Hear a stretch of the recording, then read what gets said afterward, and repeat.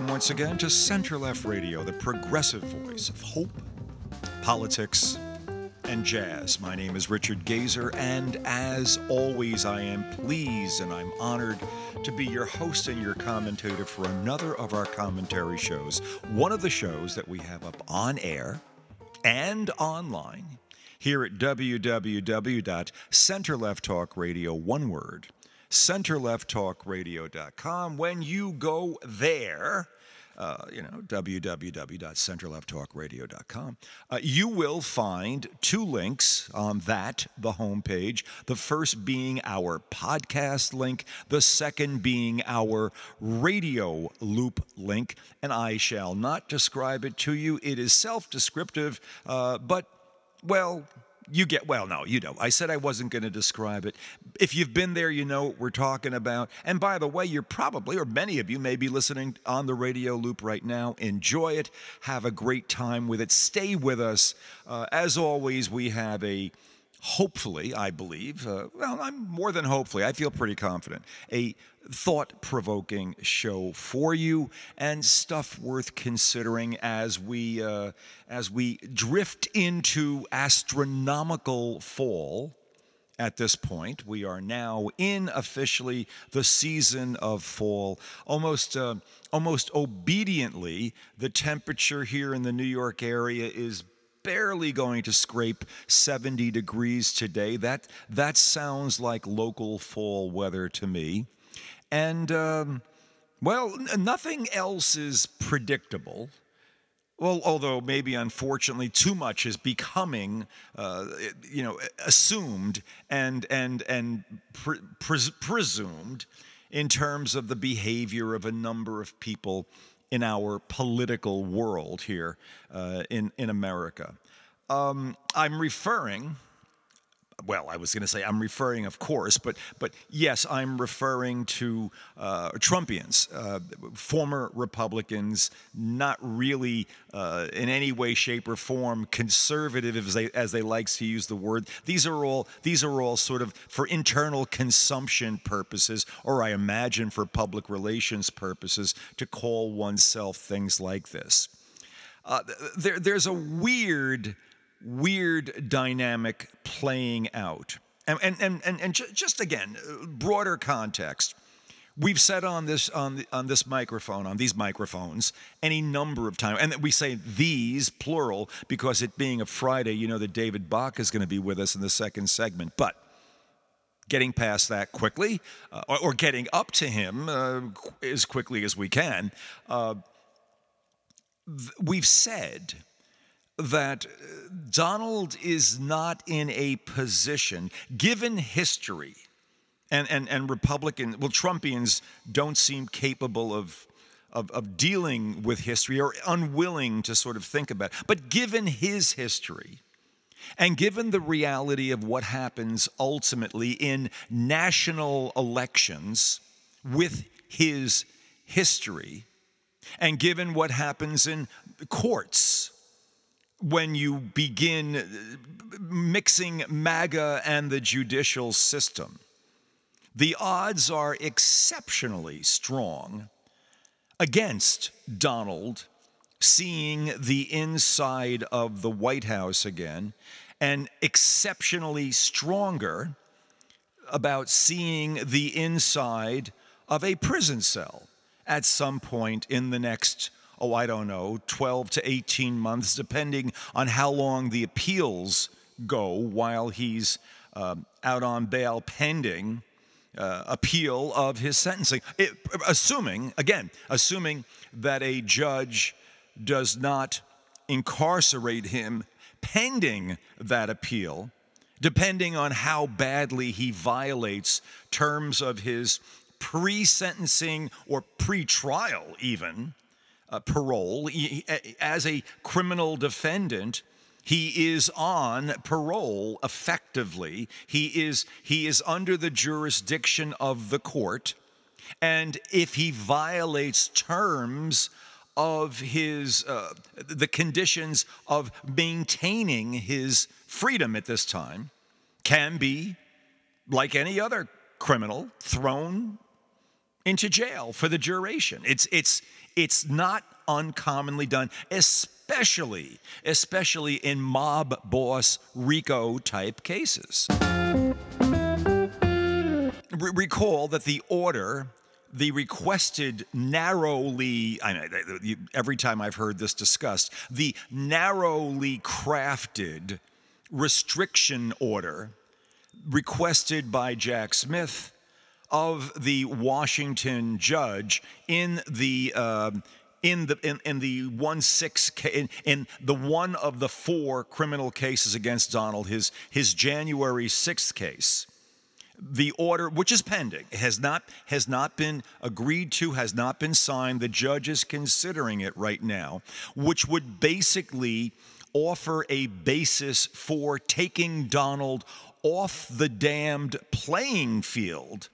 I mean, literally, probably a house arrest situation, an ankle bracelet, I don't know, at Mar-a-Lago or somewhere else. I have no idea where it would be, making him substantially incommunicado in the event that he can't restrain himself from attempting to banter or otherwise influence or frighten witnesses or potential jurors, which, by the way, was a condition of his original bail in all of his criminal indictments and all of the actual arraignments that he's gone through. You can't mess with witnesses or anyone. Well, Donald continues to mess. So that's the first step here in really shutting the guy down. And he runs that risk very, very seriously if the judge does not want to appear to be granting him any more privileges or favors or treating him in any way different than any other criminal defendant. Any other criminal defendant who basically was in violation of the terms of their bail, pending trial or during or after or anything else, would be subject to incarceration and substantial incommunicado status pending the actual conclusion of the criminal procedures. And if those procedures lead to conviction and incarceration, well, you just drift right along. The only thing that would get you out would be essentially to be found not guilty, to basically be exonerated. And the odds of that, taking the 91 counts against Donald right now, the 91 counts, and knowing that almost any one of them, being convicted on any one of those counts, could basically put this guy in prison effectively for a life sentence. The odds of him finding himself ultimately free when all of this comes to pass are negative. The only choice he has, the only option open to him at this point, is an insane one, a morally reprehensible one, a automatic constitutional crisis one, a total lack of confidence in the ability of the United States to self-govern one. That would be, he would have to win the election and pardon himself. And that's not even taking into account at what stage the case or any number of cases might he already have been convicted? Might he already be in pending sentence? Could he actually be incarcerated while this is going on? It's an insane situation, and it's also grossly improbable, given the reality of what will happen to him as the independent voters and the swing voters who invariably create the final results of a presidential election are reviewing this guy. I'm not going to quote Joe Scarborough on this, but he mentioned this a couple of times recently.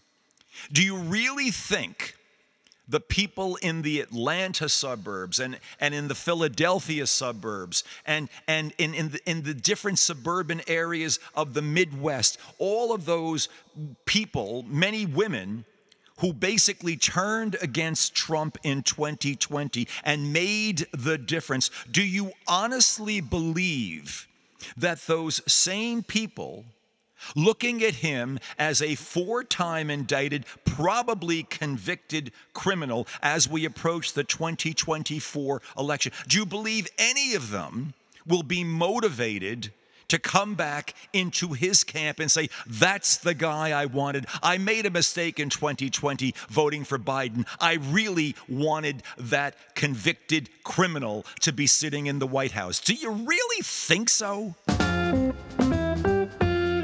This is the reality confronting Donald. He knows it. There were several articles in the last several days. One of them was one of them in the Atlantic. I forget if this was in the Atlantic. I mean, there's so many different things that one runs across depending on which silos of information come pouring down on you at any given time. But Donald has been asking close friends and associates, do you think I'll wind up in, one of those club-fed facilities, the proverbial easy time facilities? I think the one up in Otisville, New York here is considered one of those facilities. The one where I think Michael Cohen wound up there, Otisville. I know people who have been to Otisville. And it is, as the federal system goes, a relatively lighter version. It's incarceration light. It's dorms. It's kind of open airish. It's not maximum super security. But if you're Donald and you have people who are running around screaming that you have been wronged, including yourself, the odds are you might get more visitors than one might otherwise anticipate wanting to. You're going to get some nuts who are going to want to free him. We're going to bring our horses, boys, and we're going to put lassos on the bars, and we're going to drag them out, and we're going to set them free. Yeah, I don't know, something, whatever the equivalent stupidity is, adding in a few automatic weapons in the process. So wherever they put Donald, however he is set up to serve his time, there's going to have to be a rather strong protective detail. And I'm not talking about his Secret Service contingent. They're going to have to basically be in on the incarceration procedure. Again, this is all brand new stuff. Do you think that his Secret Service detail is going to instantly draw guns and go to battle with whoever attempts to put him in prison once he's been convicted and sentenced? That there'll be a gunfight at the OK Corral, and the Secret Service, his loyal Secret Service contingent, is going to fight it out with the other feds to keep? No. That's nice fantasy stuff to think about. But there will have to be protection. And Donald, if he's thinking of just a nice, maybe they'll build me my own private club. Hey, maybe I'll convert Jersey, my club in New Jersey. I'll turn it into, maybe I can get the feds to call it a federal facility, a lockup, and I'll just hang out there for a while and play a few rounds during the day, and they can keep an eye on me and stuff like that. No, it's going to get messy. It's going to get real messy. Reality, I think, is beginning to hit him. I get the feeling also that the reality of the inevitable, even though the behavior of Trumpians, certainly in legislative environments, is reprehensible, crazy, insane, et cetera, but the reality of what will probably happen to Donald, or invariably happen to Donald, is already being factored in to behavior. And I say that for a very specific reason. over the last week, there were two different procedural votes that were needed to be taken by the House of Representatives under the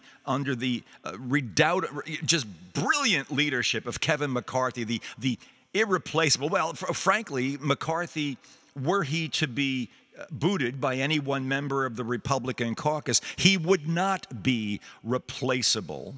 There's no one on the Republican side, and this has been figured any number of times. So no matter how much anyone hates him, no matter how much the crazy clique that basically is there, the super clown show group of about 10 or 15 burn the place down Trumpians that's in the House, no matter how much they do or hate him or how much they yell and scream, what is known to all of them is if you get rid of Kevin, there ain't no one else there. There's no one else who either wants the job or who could get elected to the job. We would be speakerless, which might create the bizarre possibility of a Democrat having to step in, and certain cross-over-the-line Republicans, disgusted with whatever they've seen up to that point, would actually help make up the majority. All you need is 4 or 5 of them to cross the line and say, we'll bring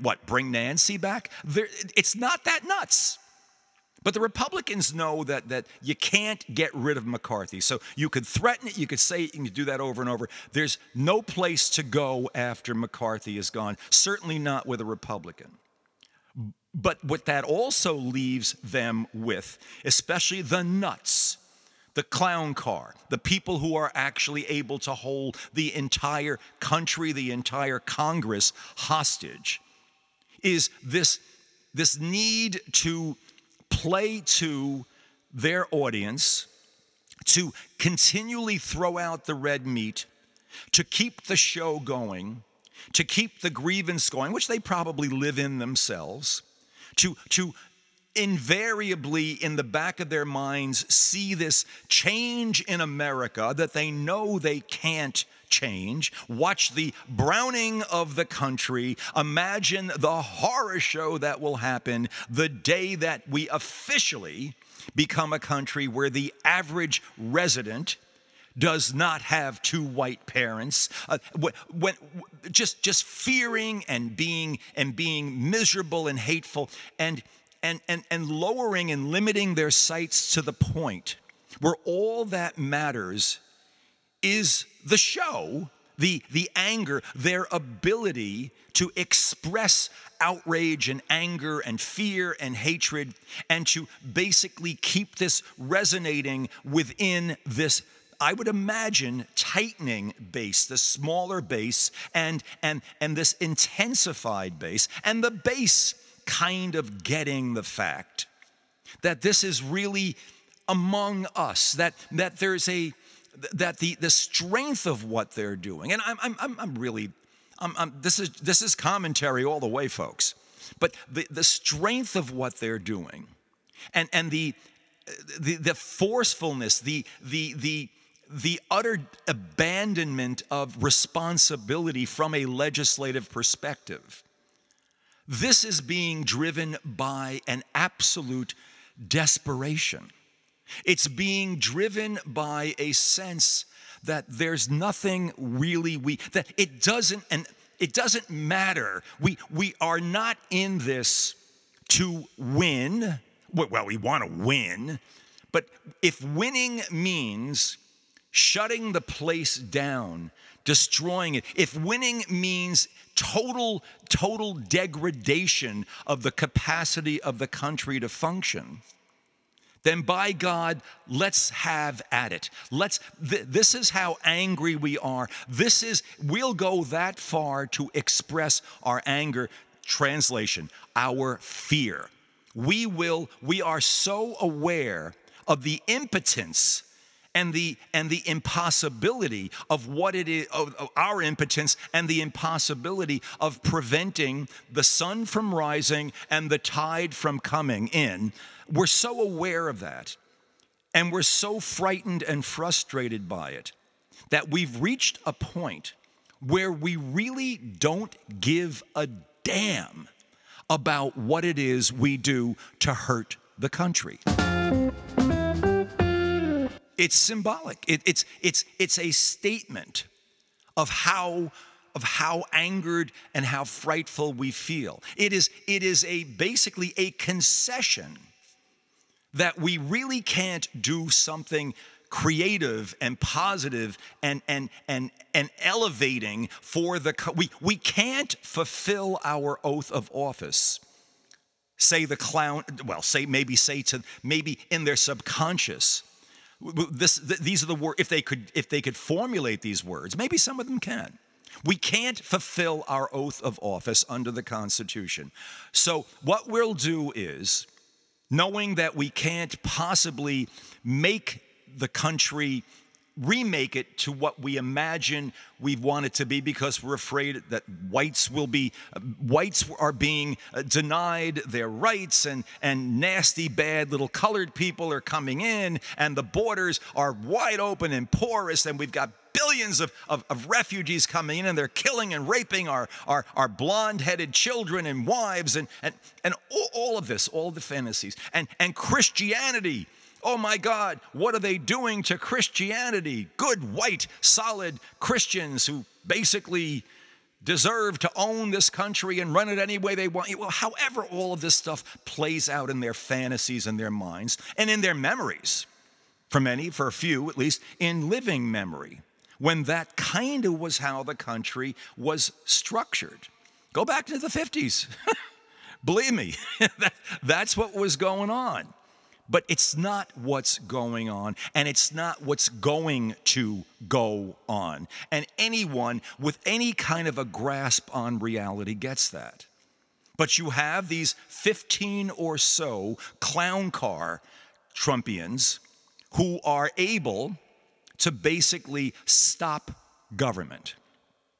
And it is a testament both to the utter inability or the total lack of control that Kevin McCarthy has over this caucus. Not that it necessarily would be governable one way or the other. It is a tribute to Donald Trump's influence in local elections, local congressional elections, that a bunch of crazies, batshit crazies, have been able to get into the Congress, and a tribute to the inefficiency of our structural system within Congress, that a small minority of a minority in terms of the total number of voters in the country, but a minority of what is a majority right now in the House of Representatives, but a minority of the country, a minority within a minority, is able to basically kick the patooties out of the country and will almost lovingly shut the place down at the end of October. Why? Well, because we can. Because we're angry. Because we're upset. Because we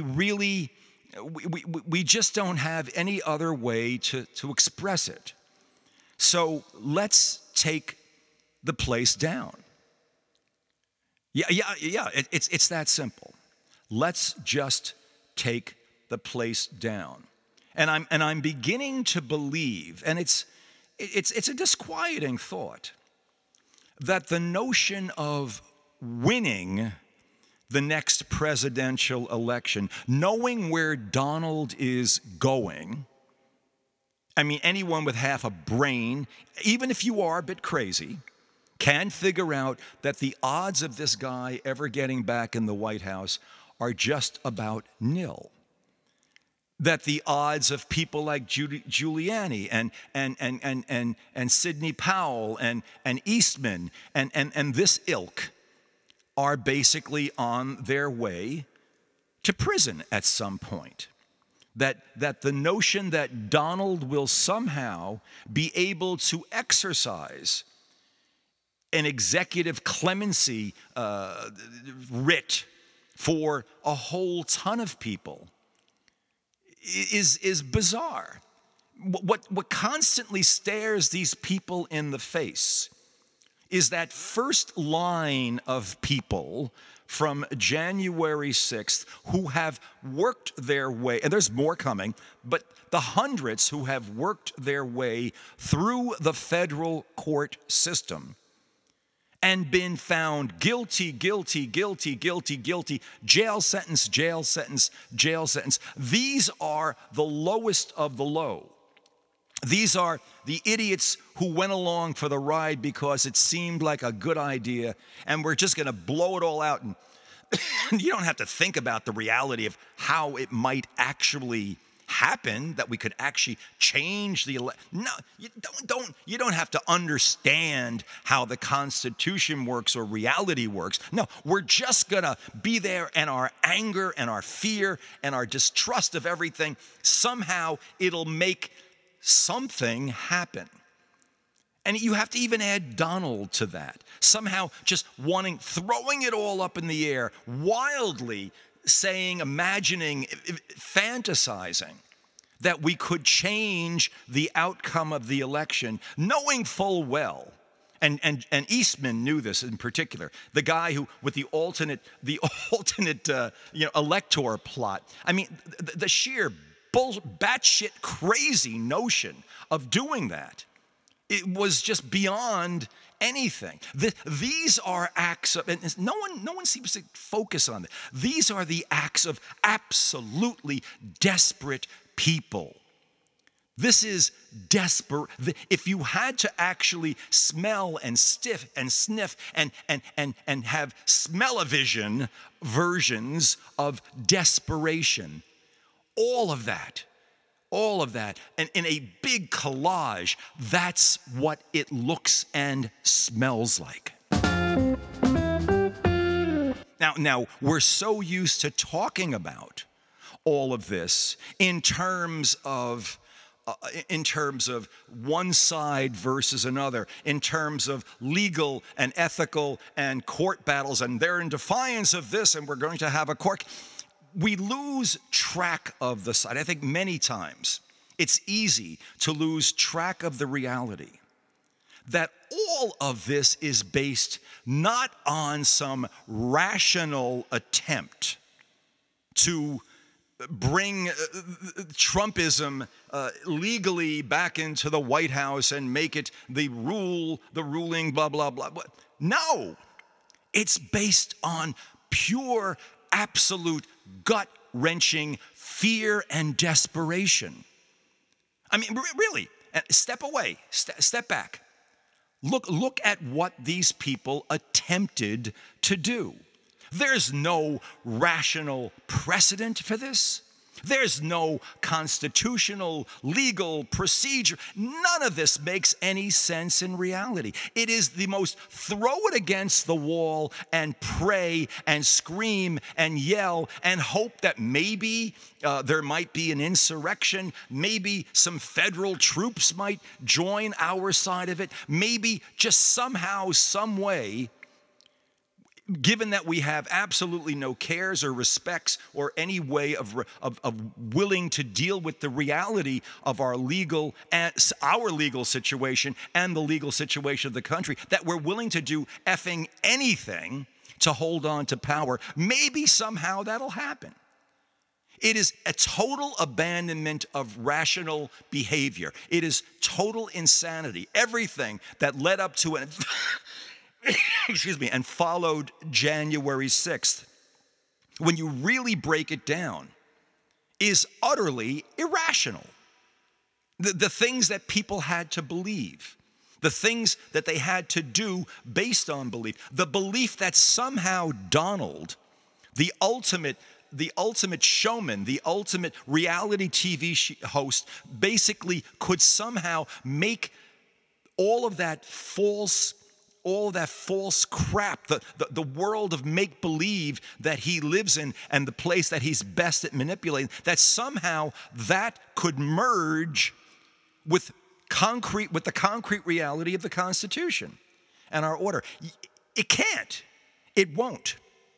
And the further you push this, that has a second implication.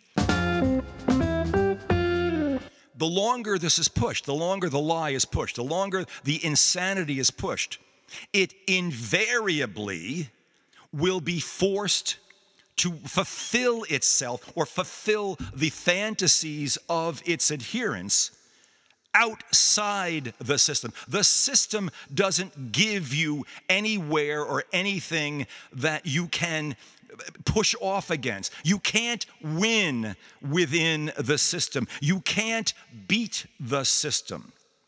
Donald can have a huge lead in the polls, but this is within a increasingly shrinking, well, that's a nice combination of words, but a shrinking but intensifying Republican base. They are not gaining new adherents every day. Like I said, the people out in the suburbs, the swing voters in the suburbs, are not coming back to Donald now. But you have a numerically decreasing, intensified group who is just as irrational as Donald and his near-in circle, all of those people who have been indicted with him, who will be doing their own prison sentences, and realizing that that is the path they're on, but already being emotionally vested in this and having given up on hope and trust and love of their country and faith in its future. The only path for all these people is going to the dark side, and I mean that in a exponential reference to this whole Star Wars saga, the ugliness, the wrong side of the Force, the love and fear thing. Star Wars says it, or said it differently, but it's the same basic idea that there is love and fear, and basically we choose between one and the other. We are affected and infected by it, but ultimately we choose. And the Trumpians, the crazies, the clown car people, and the people who applaud them from their TVs and throw their money at it, they have chosen. And the choice is irrational. The notion of putting a 4-time indicted, twice impeached person back in the White House is, get it straight. This is irrational under the best of circumstances. To even consider this means you are not thinking in terms of certainly beginning with the best interests of the country, but a rational understanding of the damage that can be done to this nation. There is no rational basis for thinking this way. Now, you can accept it as entertainment. It's political entertainment.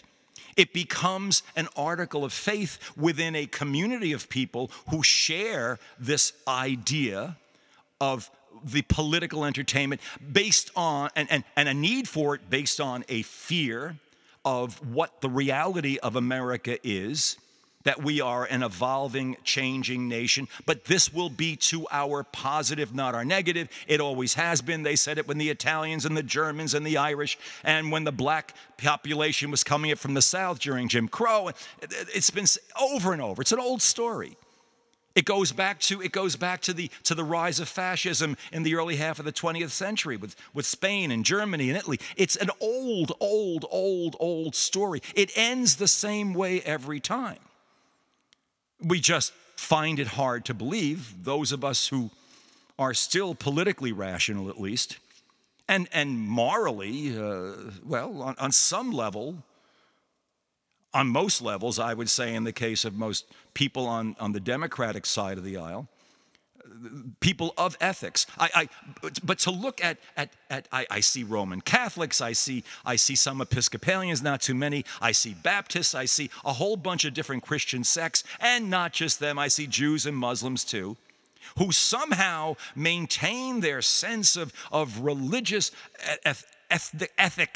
ethics and how, profound and doing the right thing and going to church and blah, blah, blah, and even maybe helping the poor and doing charity, and yet are avid Trump supporters and who don't know how to distinguish, can't find a way to pull away and can't realize that to be a Trump supporter means that all of the other good ethical stuff is a sham. It's a total sham. They're kidding themselves. Those ethics are existing only on paper. They're only existing in a vacuum. It's not real. You can't be a Trump supporter and a good Catholic. It is completely antithetical. Yeah, does anyone get this? Now, maybe from a practical perspective, from an historical perspective, many religions have throughout their history preached, do as I say, not as I do. Preached whatever the narrative and the dicta of the religion had and made sure people follow. But meanwhile, in an effort to maintain organizational integrity, superiority, and dominance, will adhere to, will cling to, will affiliate with the people and situations and governments that are utterly, completely antithetical to the core values and statements of the religious institution. It's happened forever. And it's happening again here. There's nothing new here. What's new is that it's happening here. I don't think a lot of us expected it. We've been going in that direction. And I think the other thing that's so disturbing is how easily, I mean, when you consider that Donald is nothing but he's a failed businessman. Daddy gave him money. He borrows other people's money. He loses it for them. And then he goes ahead and he essentially does whatever he needs to do in order to aggrandize his own position. But he's a failure in pretty much every way. He's a lousy politician, a lousy international statesman, a non-diplomat of any sort. It's all about whatever he gets for himself. And yet, people will, stick around for the ride, stay with him, simply because they're afraid. And his fear, basically, the fear that energizes him to do awful stuff, is the same thing that they're depending on. But it's not real. You can't, somewhere in your mind, Trumpians out there, you have to know that you can't win, you can't really govern a country under this political philosophy, under this mindset. You can't sustain religious institutions when there is a total conflict between the moral teachings of that religion and the political embrace of a completely soulless animal who couldn't care less about morals or ethics, and who will be a convicted, most probably sentenced criminal by the time the next election comes around. Now, all of this says that Donald won't be in the White House. At least pray to God. I mean, if Donald goes into the White House, we are, well, I don't know. I'm not sure I'm not sure if you could even call it America at that point. It's going to be a mess. But it also means that any satisfaction that Trumpians, the really increasingly hardcore Trumpians feel, or what the satisfaction they're trying to get, the expiation of fear, their ability not to feel as frightened as Donald obviously is. Their feeling of, my God, he's on his way. They can't not know he's on his way to prison, and the fear that must stoke in them, and the unavoidable. Oh my God, could I have been making a wrong choice about him? But he's the only thing we have left, says Donald, and they have internalized, that can stop the sun from rising and stop the tide from coming in. It's that ridiculous. It's that nuts. It's a panicky, irrational thing. And you are not going to resolve those feelings of panic and fear in a normal way. You're not going to do it by simply exercising the vote or having a logical, rational discussion or through some constitutional process. This spills way beyond that. This level of fear basically goes beyond what the Constitution anticipates people can do in order to participate effectively and constructively within the American political system / experiment. This level of fear that I'm seeing and observing basically comes down to tear it down. Approximately the same irrationality that went into the cockamamie schemes for holding on to power around January 6th, with just as much chance to work within the structure of the Constitution, but like with January 6th, throw it against the wall. It's batshit crazy. Throw it against the wall, and maybe enough people will enjoy the show, and maybe we can get enough of a critical mass going that something will happen. It won't be constitutional, it won't be anything that anyone's ever seen before, but it will result in our power, and the people, the sycophants around him, will all be under Donald's aegis, and we'll all be in power together. We've all drunk the Kool-Aid. We all believe this. We've all given up on our ethics, our morals, our backgrounds, our professional careers, our oaths of office, if that's the case. Please, Donald, make our dreams come true. Our sick, frightened, paranoid dreams, but whatever. We can only do it through you. Yeah, he said that time and again. And he's made sure that people kind of are following him in that path. It's not a good place for a country to be. And we are going to have to somehow find ways to release the pressure that's building up inside of so many Americans who have been duped into following this sick SOB without taking the place apart, even accidentally, as a consequence of getting out of this situation. We'll get past Donald. How do we get past the fear and the hopelessness and the utter paranoia and the constant notion of grievance and the utter sense of distance from and separation from, and the incapacity to forgive, the incapacity to forgive oneself, the incapacity to dialogue with, to somehow cross over what is looking like this perpetual and unresolvable chasm between the sides that Donald keeps forging into stronger and stronger disparate camps. How do we get past that? He may be gone. He may wind up off the field. He may be basically incommunicado. The feelings, though, the Donald feeling will be there. I don't imagine, I can't see how it just goes away.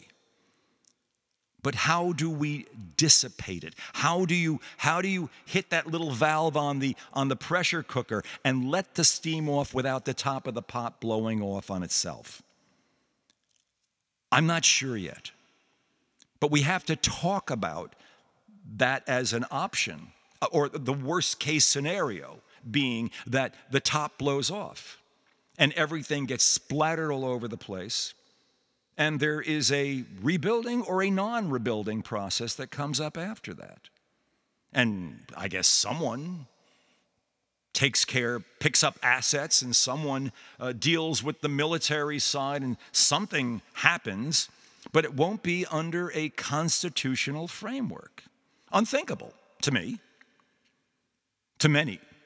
But unless we can unless we can release the pressure in some kind of rational way, we run the risk of that happening. So to the Trumpians, that's probably, yeah. You see, so unless you give us exactly what we want, we're gonna. But again, they're not thinking rationally, because the horror show, the apocalyptic, quasi-apocalyptic world they're talking about is going to be even worse for them going forward. You know, yesterday was the International Day of Peace, September 21st, and I got correspondence from several people I know wishing me a happy, they were not attempting to be ironic, I think, but wishing me a happy International Day of Peace. And we went back and forth on some of these things with a few people, recognizing that we are in a difficult situation, to put it mildly, right now. And in the end, my statement to everyone was, all we can do is to basically maintain our own sense of hope and be absolutely clear-eyed about what's going on around us, but be hopeful. Refuse to give in to the same fear, grievance, anxiety, hatred, self-loathing that drags the Trumpians down with their cult leader. That doesn't mean you hate them. It doesn't mean you go out and you attack them. It may even mean you have to find a way to forgive them in your heart. Maybe energetically begin a process that will somehow release them from their own fears. I know, this is not political. This is hopeful. Then again, this is center-left radio, the progressive voice of hope, politics, and jazz. Hope. Do not. The single greatest triggering element, the thing that'll take all of us and everything down about the American experiment faster than anything else, will be when people on the left side of the aisle truly begin to surrender to hopelessness. That love is suppressed, fear is elevated, hopelessness overcomes hope. That's the point at which it ends. Not the madness of the clown car right now. That's there. But we can overcome that with hope. And we must be motivated by hope and love in attempting to preserve what is wonderful about this country. That must be in our soul. That must be the energetic signature of what we do. What drives us, out of a hope and love for this country, recognizing that the country is all of us, and that some people have been led astray, and that there'll always be a bunch of them that'll stay astray. But their capacity to act, their willingness to take it down will be somehow modified. If we act rationally, work responsibly, and absolutely refuse to surrender hope. A little jazz.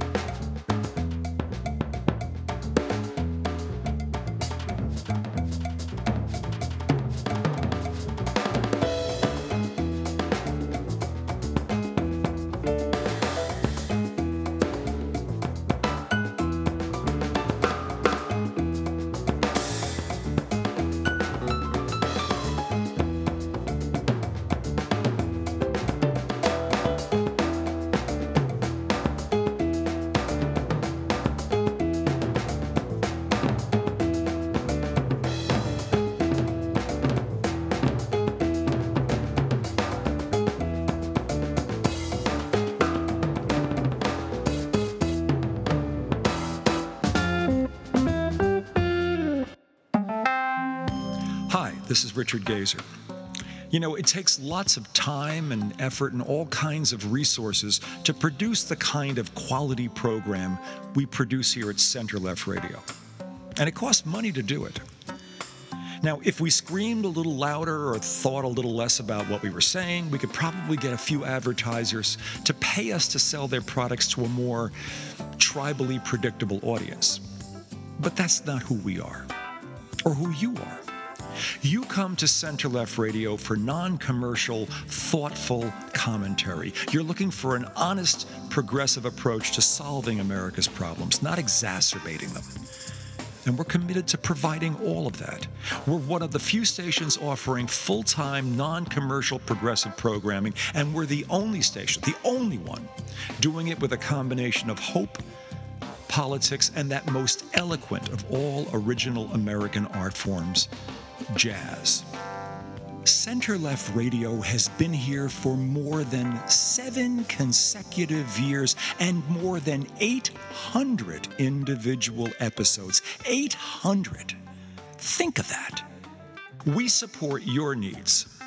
Now we're asking you to support ours. Take a moment and go to our website, www.centerlefttalkradio, one word, centerlefttalkradio.com, and go to the donate page.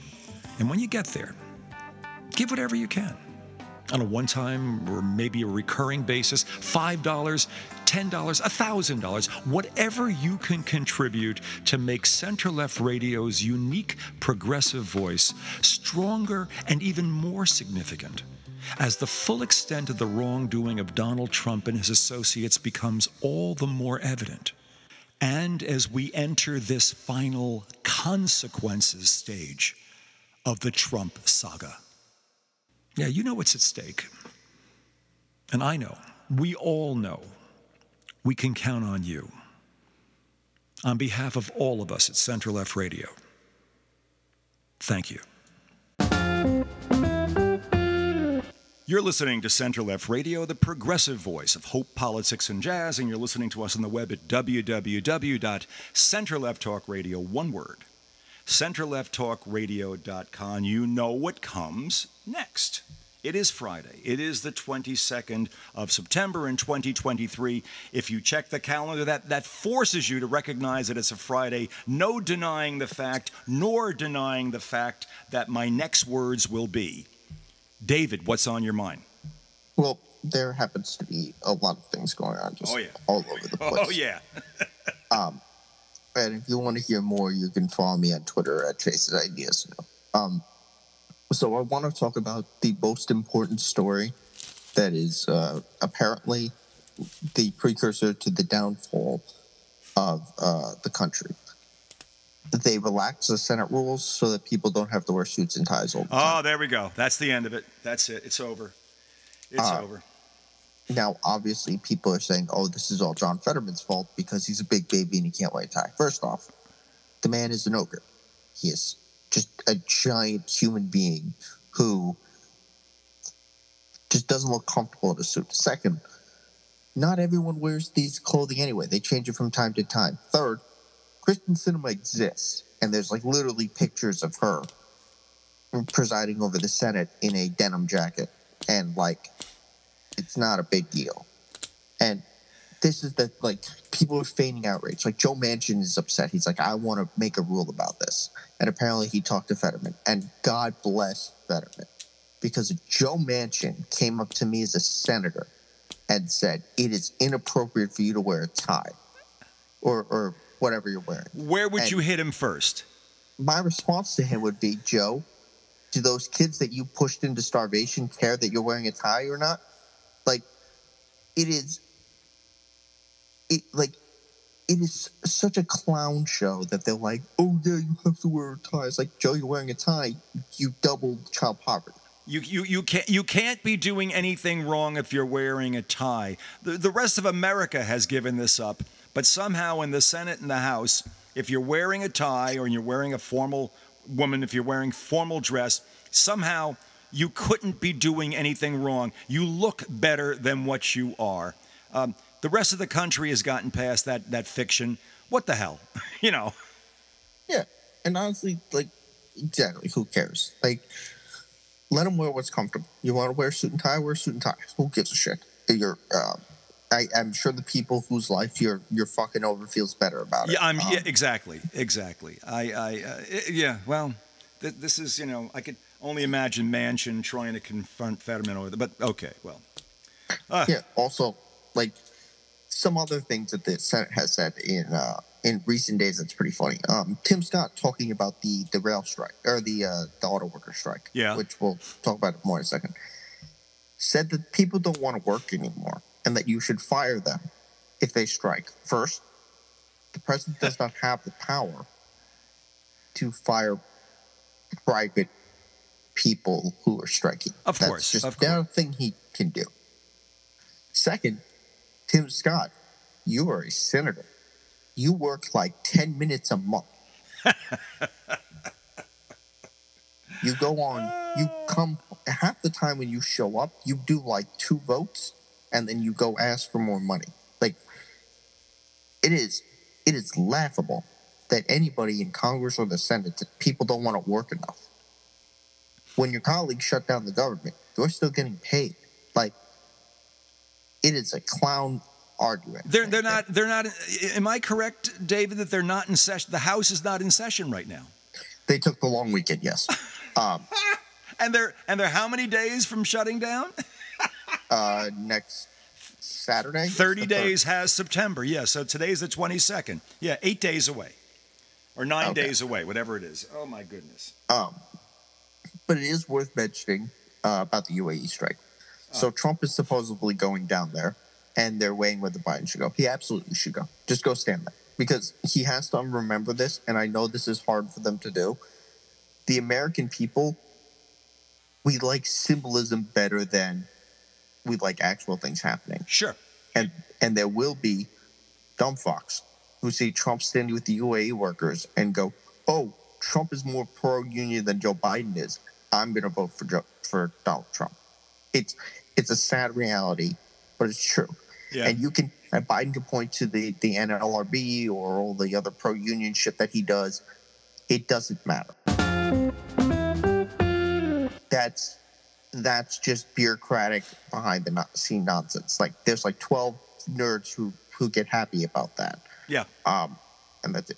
Go down there and stand with the workers. Bernie does it like on every strike. Now, obviously, it's easier for a senator to do it than the president, but he should be down there because the unions aren't going to back. Like Sean Fain is excellent. And he's like, well, we don't want Donald Trump down here. And Donald Trump will do something like a mile away, and then he'll buy pizza and leave somebody else with the tab again. Exactly. And they'll be like, they're like, oh, this is why this man should be president. Just go down and stand in the picket line. It's not hard. Don't drop easy W's when you have easy W's, because this lunatic is still a lunatic and we can't have him win. Like, you need to get, especially if you time it. Realistically, he should time it for Thursday. Yeah. And the reason he should time it for Thursday, because Thursday will be the last big thing that happens before the government shuts down, and that is the opening day of their crock shit impeachment. So he should do that, and then just Fox will carry the impeachment, and only the people who are hopped up on their fever dream that Joe Biden is the most corrupt president, because God knows what the reasoning this week is. They've been told. They've been told. That's all. That's all they know. They've been told. And then that's what it should be. They should be doing. You should just be down there Thursday. I think that would be the best political message for. Oh yeah. Yeah. And it's a no-brainer. But speaking on the shutdown, there will be a shutdown. Yeah, because the clown car. This happened. It hit me yesterday, and again this morning as I'm listening to what's going on. The clown car actually wants this government to shut down, and there's no way that anyone's going to get rid of McCarthy, because there's no one else to run the show. So they want him at the helm of the clown car, and they're going to take the place down because they don't know what else to do with their grievance and their anger and their fear. They don't know anymore. So here's a couple of things. one, there are absolutely members who want to shut down. Yeah. That's why they're the ones. And there's enough of them to block, and somehow they procedurally can overcome everybody else because McCarthy doesn't know how to control them. Because McCarthy's probably the weakest speaker in history. Yes, at least. It is worth mentioning that, like, if they shut the government down, they're doing exactly what their constituents want. They ran on a platform of no ideas. And they really did. It's just feels and slogans. There was no platform. They had no platform, in 2020, certainly. When they respond to any crisis, this is all Joe Biden's fault. This is all Joe Biden's fault. We impeach him. We got to impeach everybody. Like, yep, that's it. Like, there's a world where these dumb fucks realize, oh, wait, we're in the House. We can't actually pass anything because the Democrats control the Senate and the White House. But we can throw a bunch of messaging bills out there and say, hey, look, in 2024, if you give us full control, we can do X, Y, and Z, which is what the Democrats did. But you can't tell me any major piece of legislation that they've passed. Zero. Like, the only thing I can think of is they did that the Stop Woke Stoves Act, or they attempted to defund the IRS. Like, there's nothing They there. don't do anything. If anything, they attempt to undo, but they don't do anything. It's against their religion, because that would mean, but to do would mean that you're validating the valid power of the House, and there's something in their brains right now, these pea-brained idiots, the notion of even giving the House or the Senate the respect of saying, yes, you still are capable of actually doing law. No. We're against government. We are in government to take government down. It's a driving thing inside their psyches. I mean, that's how I see it, but I don't know. Right. So McCarthy has three options. He's going to go with option 3 because he's an idiot. Option 1, he puts the bill from the Senate, that the Senate Republicans voted for, and he said, look, Republicans agreed that this is a good bill. We can change whatever we want. They'll change it. We can pass this thing, keep it open. That's option 1. That's probably his least painful option. Right. But that would also bring Democrats on board, or a substantial number of them, and you would get your majority instantaneously. Right. Option 2, and this is probably what's going to happen if he had 3 brain cells firing at the same time. He gets Democrats to help him. And that's, like, right what you said. It's first off, the way they do this is basically like, look, you do this, but you don't pass any crazy shit on either side. Like, you don't do any Freedom Caucus, you don't do any progressive shit. We will help you pass the must-pass bills, and if you and we'll help you through whatever when they try to remove you, speaker. Right. And so, like, basically everything grinds to a halt, which it already is. Like, it's not like they're passing progressive legislation. Right. This would be the best case scenario for the left. Well, in forming a functional government in its way, this is the most functional bit. Like, they're not going to pass progressive legislation anyway. They're more likely to pass crazy shit. So this blocks out both of them. The problem with this is it gives them the semblance that they understand how to make a functioning government. So it has the potential to fail in 2024. But it tells the Looney Tunes that we couldn't do it by simply kicking the shit out of the libs. We couldn't do it by just putting them down. So the loonies who are already loonies become loonier.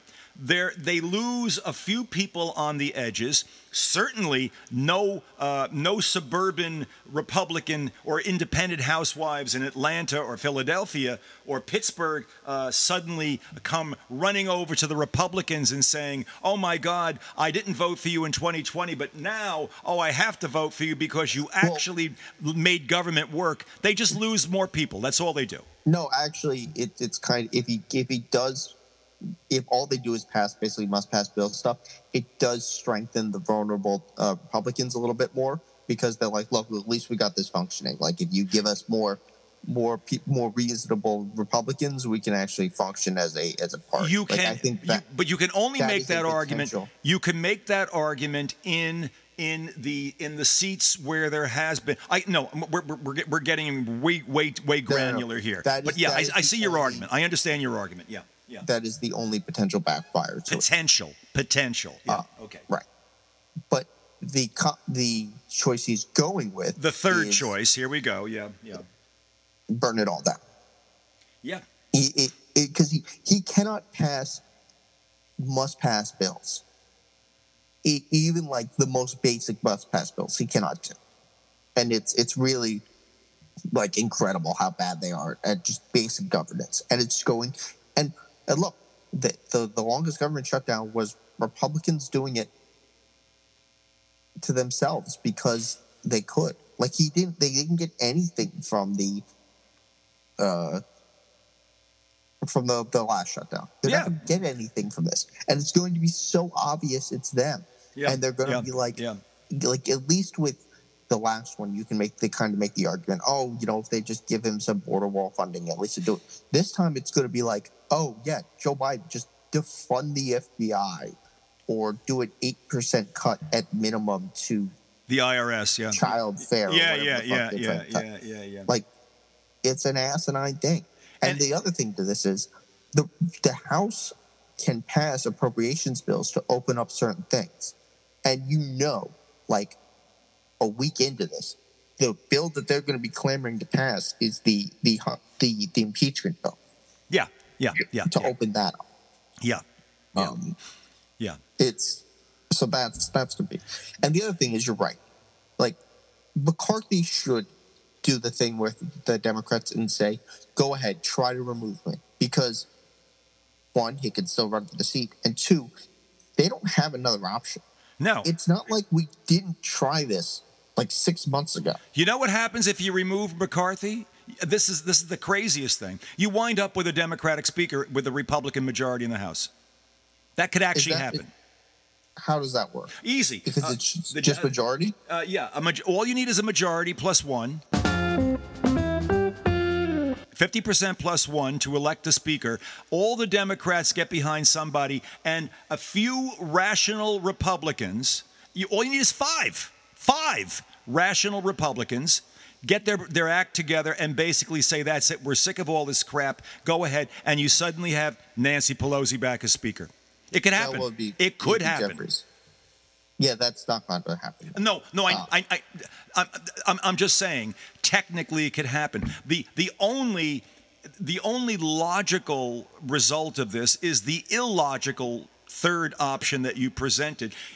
For either of the other two options to suddenly emerge or to get some indication that there was a willingness to go in that direction, you would have to suddenly have this rational core of the Trumpian party suddenly emerging and saying, well, we've been here waiting in the wings all along. We've only been waiting until it got this far, and now we can pull this off. There's actually this rational core that's ready to make all of this happen, and it'll just go that way. And worse than that, or better than that, depending on your perspective, Kevin McCarthy would have to suddenly grow a pair, any size, and basically say, I'm not worried about whether or not this will make me loved and respected and cared for and reelected and everything else by my constituents back home. I have a first responsibility as the Speaker of the House, and I will basically play off of the fact that I was able to keep the House going as the basis for getting reelected. McCarthy ain't going to do that either. So yes, your third choice, that's it, man. That's where it's going. And I don't know how we get out of it this time. I don't know how you unshut down the House this time. It's going to be pretty crazy. But well, and this is just another interesting point. So they started to undo the Tupperville thing. Yeah. He wanted to bring the Joint Chiefs of the Marine, the Commandant of the Marine Corps, and instead they did the Joint Chiefs of Staff. So their current argument, the Republicans, is, oh, see, they could have undone Tommy Tuberville's thing at any moment. They just chose to make it political. So two things there. One, what they're saying is Tommy Tuberville threw a tantrum that didn't matter in any way, shape, or form about a thing that could potentially get people hurt, killed, which is, good for you, Mr. Tuberville. Two, this is the judge thing all over again. Yeah. Except there is, it's the judge thing all over again. This is the same thing that ultimately led to the nuking of the judge filibuster, is they did everything in their power to uphold the basic functioning of government in order to just slow it down. Like, this is just a more extreme version of that. Yep. And they're doing it for the military. Yep. And I don't know if but you know what they should do? There should be no more vacations. Every single day they're supposed to have a vacation. They should just individually vote for every single appointment until Tuberville breaks. Because the one thing everybody knows in the Senate is they all want to just go home. That's right.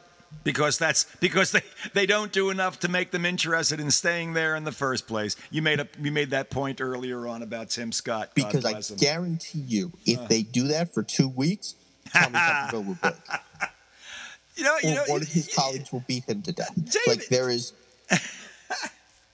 You're giving me hope. You've come up with a solution. Reduce it down to nursery school. Reduce it down to you can't go out and play. Reduce it down to nope, you don't get any snacks after school. Nope, you're going to have to stay in detention. Reduce it down to that level of dumbass stupidity, and maybe, just maybe, you get them to react, but. We both know that it's a lot deeper than that this time around. You could always use that kind of thing in a rational setting. The Senate being ever so slightly more rational than the House at this point. I don't know, man. I don't see an out on this one, but I do know, and I said this in the first segment, that the one thing we can't do on our side of the aisle collectively is lose hope in the notion of America and become just a weird reflection of what the Trumpians are doing on the other side. We can't just hate them, detest them, and want to burn them down with whatever it is they've got, because we run the risk of just making the flame all the hotter for what the country is about to go through with all this. And I, for one, don't have an answer to how to get out of it. I do know that it will require, though, not losing hope in the country. But here we are, and this is why we play the games. David, where else can people hear you? You can find me on Twitter on Basis Ideas New until Elon paywalls it, and then I have no idea where I'm going. Okay, and anyone listening to David knows damn well why it makes a lot of sense to keep listening to him as often as you can. David, again, thank you for being my co-host on this Friday, the 22nd of September in 2023. We're in it for the long haul, and that means, well, if we're going to survive it, we have to sustain hope, and it doesn't hurt also if we listen to a little jazz.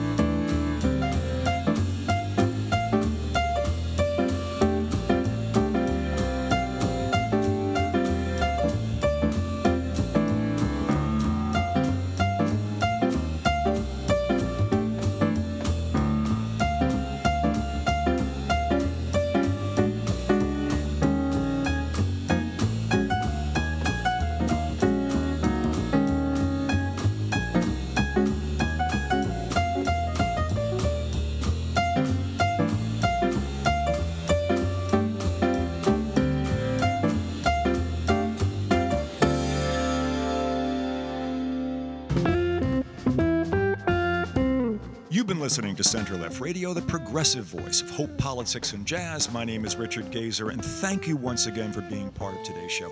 It looks like we're going for a government shutdown. It looks like we're going for a government dissolution. It looks like the people who are in the Trumpian caucus don't know what the hell they want to do. They just know that they don't want to do it with anyone else but themselves. The solution actually is relatively straightforward. Kevin McCarthy would have to be able to lead. But you see, Kevin McCarthy is not a leader.